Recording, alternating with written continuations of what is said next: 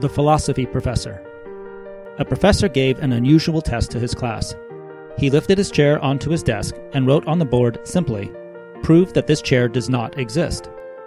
The class set to work, composing long, complex explanations, except one student, who took just 30 seconds to complete and hand in his paper, attracting surprised glances from everyone. When the class received their grades for the test, the student who took 30 seconds was judged the best. His answer was, "What chair?"